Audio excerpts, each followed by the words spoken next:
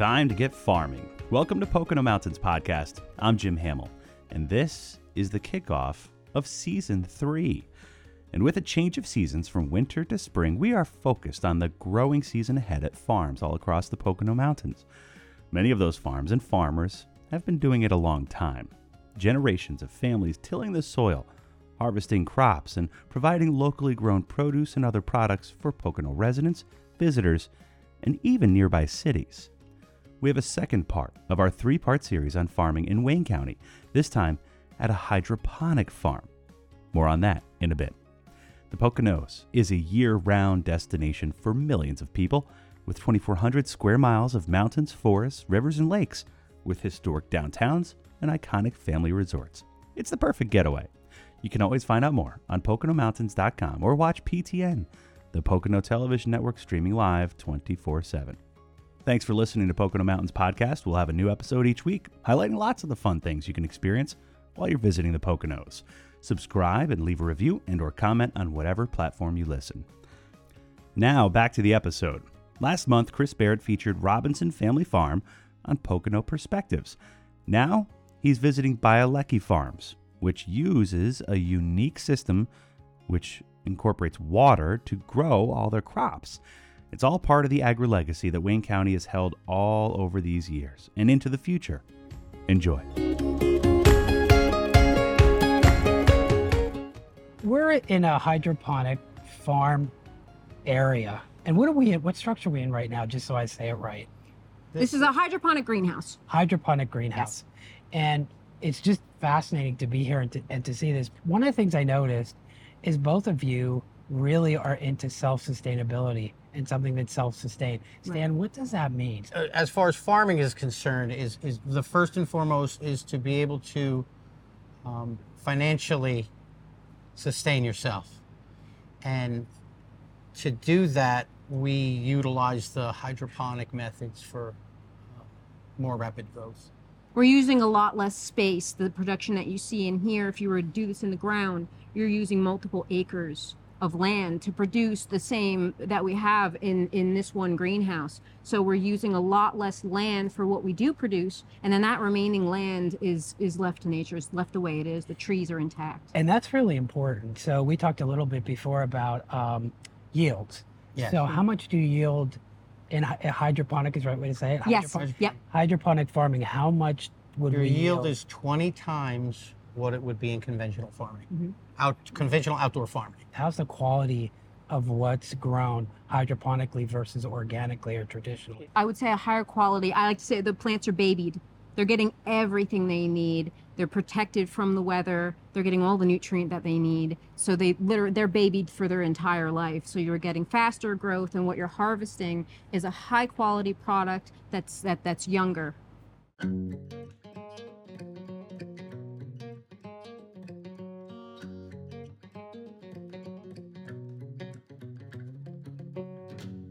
I wake up in the morning in this great blue state.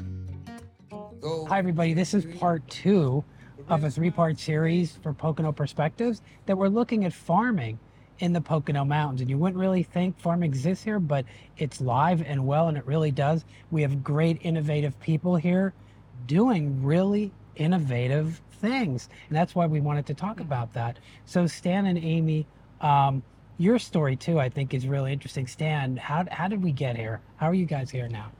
We grew up in New Jersey. We moved out to Pennsylvania when we first got together over 25 years ago now. Yeah. Yeah, because we wanted to have a little bit more of a rural lifestyle. We kind of moved way up the state to buy our first home, and then We started homesteading. And it was producing for ourselves, having a garden, have some chickens for eggs, and that's where the homesteading lifestyle kind of began, and that same mentality kind of leads to, okay, so we're producing for ourselves as far as food-wise. Now, can we produce for ourselves financially off of the land? Oh, so homesteading is just the first step in producing. Oh, yeah. Yeah, yeah, definitely. A small first step. And then, we're in northern Wayne County, up in the mountains, and it allowed us to do a lot more homesteading. Yeah. Like we had more land available, so when we wanted to have goats or a dairy cow, or more space that we could add to that homesteading that we were doing. It was probably like middle of May. We went to one of the mud auctions that they have, for the old farm equipment and that kind of thing. And I bought a plow and I hooked it up to my little tractor, and we went 40 feet, and I just snapped the shank right off of that plow. Because of the rocks. The rocks. Oh, Wayne wow. County is known for being the ground is very rocky. So you just kind of think you throw some seeds in the ground. Land trees, it looks good, So Like, when you what go they- and break a plow right off the bat, you're like, well, all right, this conventional farming thing's not necessarily going to work on this land. So okay, what's plan B? What else can we do? So you found out that traditional farming was going to be a little tougher than what you thought. So Yes. what is your educational background? I got my GED. Got your GED. And then I did engineering, like construction engineering inspection for 20 years. Not much different than his. I mean, I went to graduated high school, actually went through cosmetology, was going to be a hairstylist, but that didn't work out that way. When we moved out, moved out to Pennsylvania, and I spent many years just raising our children. Not And that just was- raising the and- children. and- Not just, no. You were she was a stay-at-home mom and homestead wife. She would be out there with a bucket, milking the cow in the snow Yes, when it was yes. 4 degrees. Yeah. So it's not just. Yeah. But that was my We were concentration, right? That was what I wanted to do. I We wanted were to very take care of the blessed to be able to family. do that. So you have some construction back. Yes. You have some, Oh, that's- we have some water happening here. Yeah, that's the seedlings being watered. It's being a little aggressive at the moment. Is that Aggressive. automatic? It is. Yes, it is. It's on a timer. I think every hour it runs for a few seconds and keeps all those seedlings watered. Oh, So that's that really pipe usually is turned down a bit more. It moved. Well, the building we're in right now, you built yourself. Everything. Yeah. Yeah. So the construction background really helped. Yeah, construction background. I Okay. did like all phases of construction when I was in my younger years. I also did some landscaping, so I knew how to run machinery and stuff like that. So and backhoes that came in tractors. handy a lot with this. So with each greenhouse that we put up, or the hydroponics, he designed all the systems that we have, and he knows how to do the carpentry, the electrical. That's great. Yeah. So when it came, we could really do that stuff ourselves. How did you make the connection that hydroponic was the way to go? And how long did it take to get to where we are now? It sounds silly. Internet research, YouTube. Internet, yeah, YouTube. It just. But it did yeah. take, it took us probably 5 years.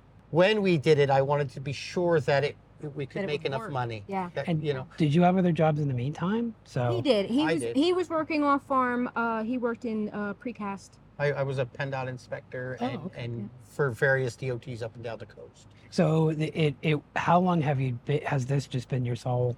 Since 2019. 3 years. Yeah. Yeah, 3 years now. Yeah, 3 years and a few months. It's been sold from the farm. Yep. And what's a typical day here? It depends on the day. I mean, there is a routine, but throughout the week, there's certain tasks on a certain day, and my tasks aren't the same as his. It's farmers markets are it's Friday, Saturday, Sunday is a farmers market. So come Monday, Tuesday, there could be various tasks if there's some weeding in the outside beds or general maintenance that you have to do, but then you have to get into your harvesting your weekly crops. You're getting ready to replant. Like in here, as soon as something gets harvested, we're replanting. So you're getting ready to put those new plants in, and then you have to start seeds because you have to keep that rotation going every week. So you're doing that, and he could be doing maintenance on the tomato plants, pruning. So there's a cycle of Yeah. planting per season. Oh yeah. There is? Oh, Oh, okay. Well, there is somewhat. I mean, in here, it's it's not seasonal, it's every week. Every week, The yeah. crops the crop mix changes slightly, but every week, That 52 routine stays weeks, the same. we plant and harvest in here. So you have mustard, lettuce, Yeah. right? Yeah. Tatsoi, watercress, some herbs. Swiss chard, lettuces. Like you said, the plants are babied, right? Oh yeah. Yes, Oh yeah. and they are very young. Lettuce can be very bitter in late summer because it the heat makes them grow slower, and then the older they get, the more bitter they get, the closer they get to go to seed. I have to ask about that because I'm an iceberg shredded lettuce kind of guy. Oh, you're one of those guys. That's okay. My dad's one of those guys too. No, I get really excited when we have some customers that will come to us at market and say, I've never been excited about lettuce before. Oh, wow. Or this is the best lettuce I've ever had. And I love hearing things like that because it's like, who gets excited about lettuce? But they're excited about it because it is different. I'm going to show how much I don't know. But all I know is that iceberg lettuce has no nutrients pretty much, right? It's all water. Yeah. Well, I don't know that. Yeah, I mean, I'm sure there's some, but it's just what it is. It's water. I think it's better if you're eating greens than eating cheese puffs. So iceberg is better than cheese puffs. I test that quite often with the cheeseburger. I think the biggest thing that a consumer should know, and you want to feed your family the freshest vegetables possible, and that iceberg was picked 14 days ago. In California, probably. Oregon, but yeah. Yeah, and then shipped across the country. When we pick for market, we're picking on usually Wednesday, and our customers are having it by Friday or Saturday. So you guys are at farmers markets a lot, is that right? That's what we do That's for primarily farmers markets. We have a website. We can do pre-orders with our customers. They can even come here to pick up orders. We have a couple restaurants that buy from us. Restaurants and resorts, or you supply those like Just a couple. That's not the majority a couple of our of sales. local, and then we have started supplying a couple in the city as well, New York City. And we've been lucky to be a part of the county food pantry. They actually got a grant so that they could buy fresh vegetables from the local farms and provide it to the food pantry families. So we've been lucky to be a part of that too. So do you guys have a family? Yes. Kids? How old? Three kids, 20, 18, and 14. How do they like the farm? Are they involved? Not at all. No. I think that's the same with any family-run business. Nobody wants to work for their parents, and I don't think that matters what the industry is. That's the same. We even had some years where some of our kids, they actually went to work for other farms who were friends of ours, and then other kids came and worked for us. You know, it's not, I don't know that it's necessarily the farming aspect, but it's, I don't want to work for my parents. And I have a 20 and 22, so I get that. Yeah. Are you concerned about where farming's going, family farm? Because this is a family farm, right? Oh, absolutely. Yeah. Or does that concern you at all? I'm hopeful for that because I think we see a lot more of it. You see more of the small family farms, more like ours. Historically, the Poconos were noted for the local small farms that produced for those people coming from the city. I never knew that. In the 1800s, they were your classic market farm based off of the Paris model or Parisian model. But then for a time we got away from that. Yeah, no, we did because it became cheaper to bring the produce from Lancaster by truck. Once they had trucks and roads, it became cheaper to use a truck, but before then they never did that. It's nice to see that coming back. It's coming back to the small local family farms. You see the restaurants, they're interested in the farm to table, like you said. They're interested in getting that from the local But it's not locally here, it's not just greenwashing. It really is the local restaurants purchase from the local farms. It's really good. And as much as they can. Does it concern you that it seems like there's a lot of big conglomerate farms out there? Does that concern you? I think there's always going to be a space for both. Well, we've learned so much today from both of you, and I wanted to just ask, where do you see this farm in 5 years? What are your hopes and dreams for the next 5 and 10 years? I can't even go that far. And so many people say, what is your 5-year plan? And it's like, hold on, let me get to next year first. Here's 1 year at a time. A business is like a child. When you have a small child, it's your job to take care of and nurture the child and direct the child and teach the child and get the child going in some direction. But then later, as the child matures, I see our business as probably a young teenager now. And the young teenager, I don't want to tell them what classes to take. I don't want to tell them what direction to go. I don't want to direct the farm in the direction it goes. I want to allow the business to direct me in its needs and allow it to grow. And at this point it is, and we can see year by year, the farm tells us what it needs. When we have a shortage of a product, we're selling out, well, we need more of that. You know, it shows us where we need to change and where we need to grow. Well, I found out so much today, speaking of growing, homesteading, farming here in the early times. So we're going to look into that kind of stuff. Yeah. But I really appreciate you guys giving us the time today. It's been a great learning experience, just another new aspect of the Pocono Mountains. So also, I want to thank all of you for tuning in today. And I hope you've enjoyed speaking with Stan and Amy, just like we have. And I'm Chris Barrett for Pocono Perspective, which you're seeing on the Pocono Television Network. Thanks for watching.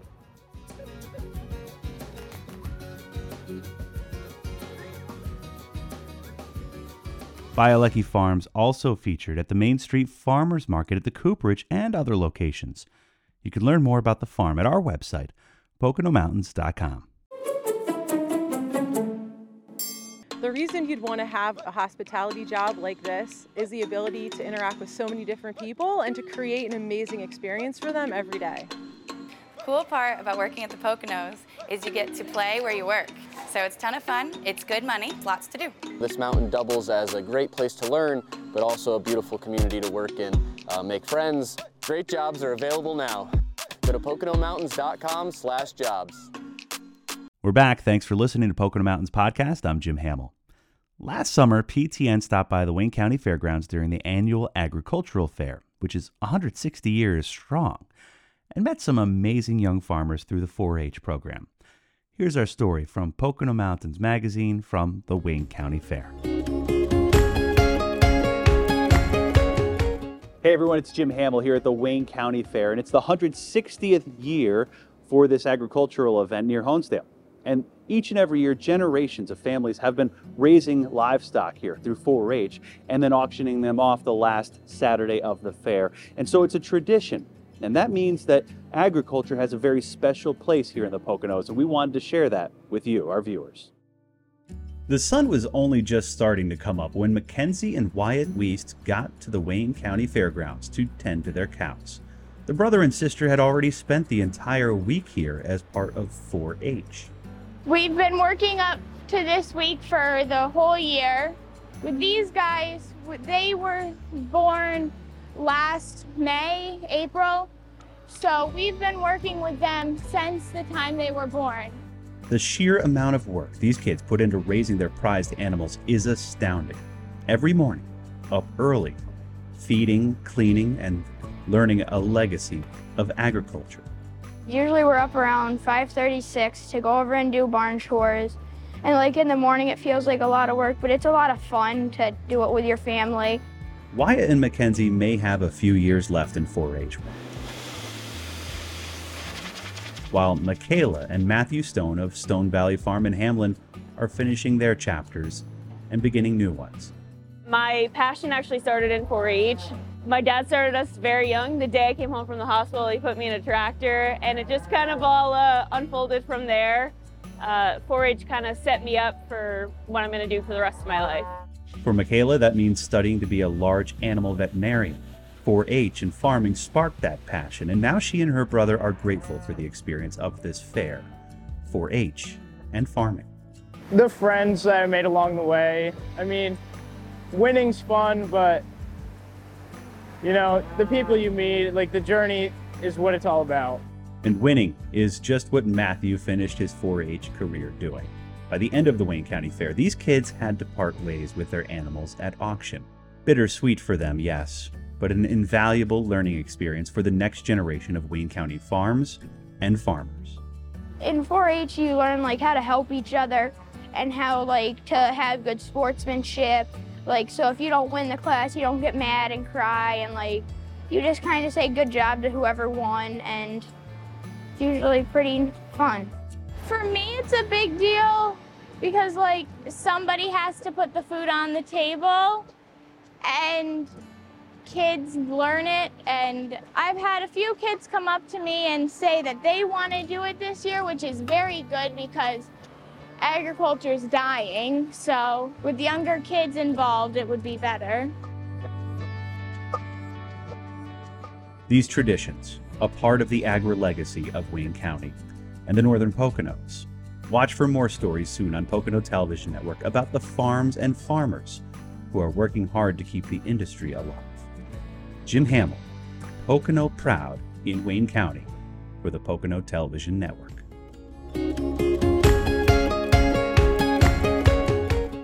.4-H and the agri-legacy of the Northern Poconos, a major reason why this region is a top spot for a culture of agriculture. We hope you enjoyed Pocono Mountains Podcast, the first episode of the 3rd season. Boy, has time flown. Please remember to subscribe anywhere podcasts are available. Come visit us in the Pocono Mountains. Plan your trip today.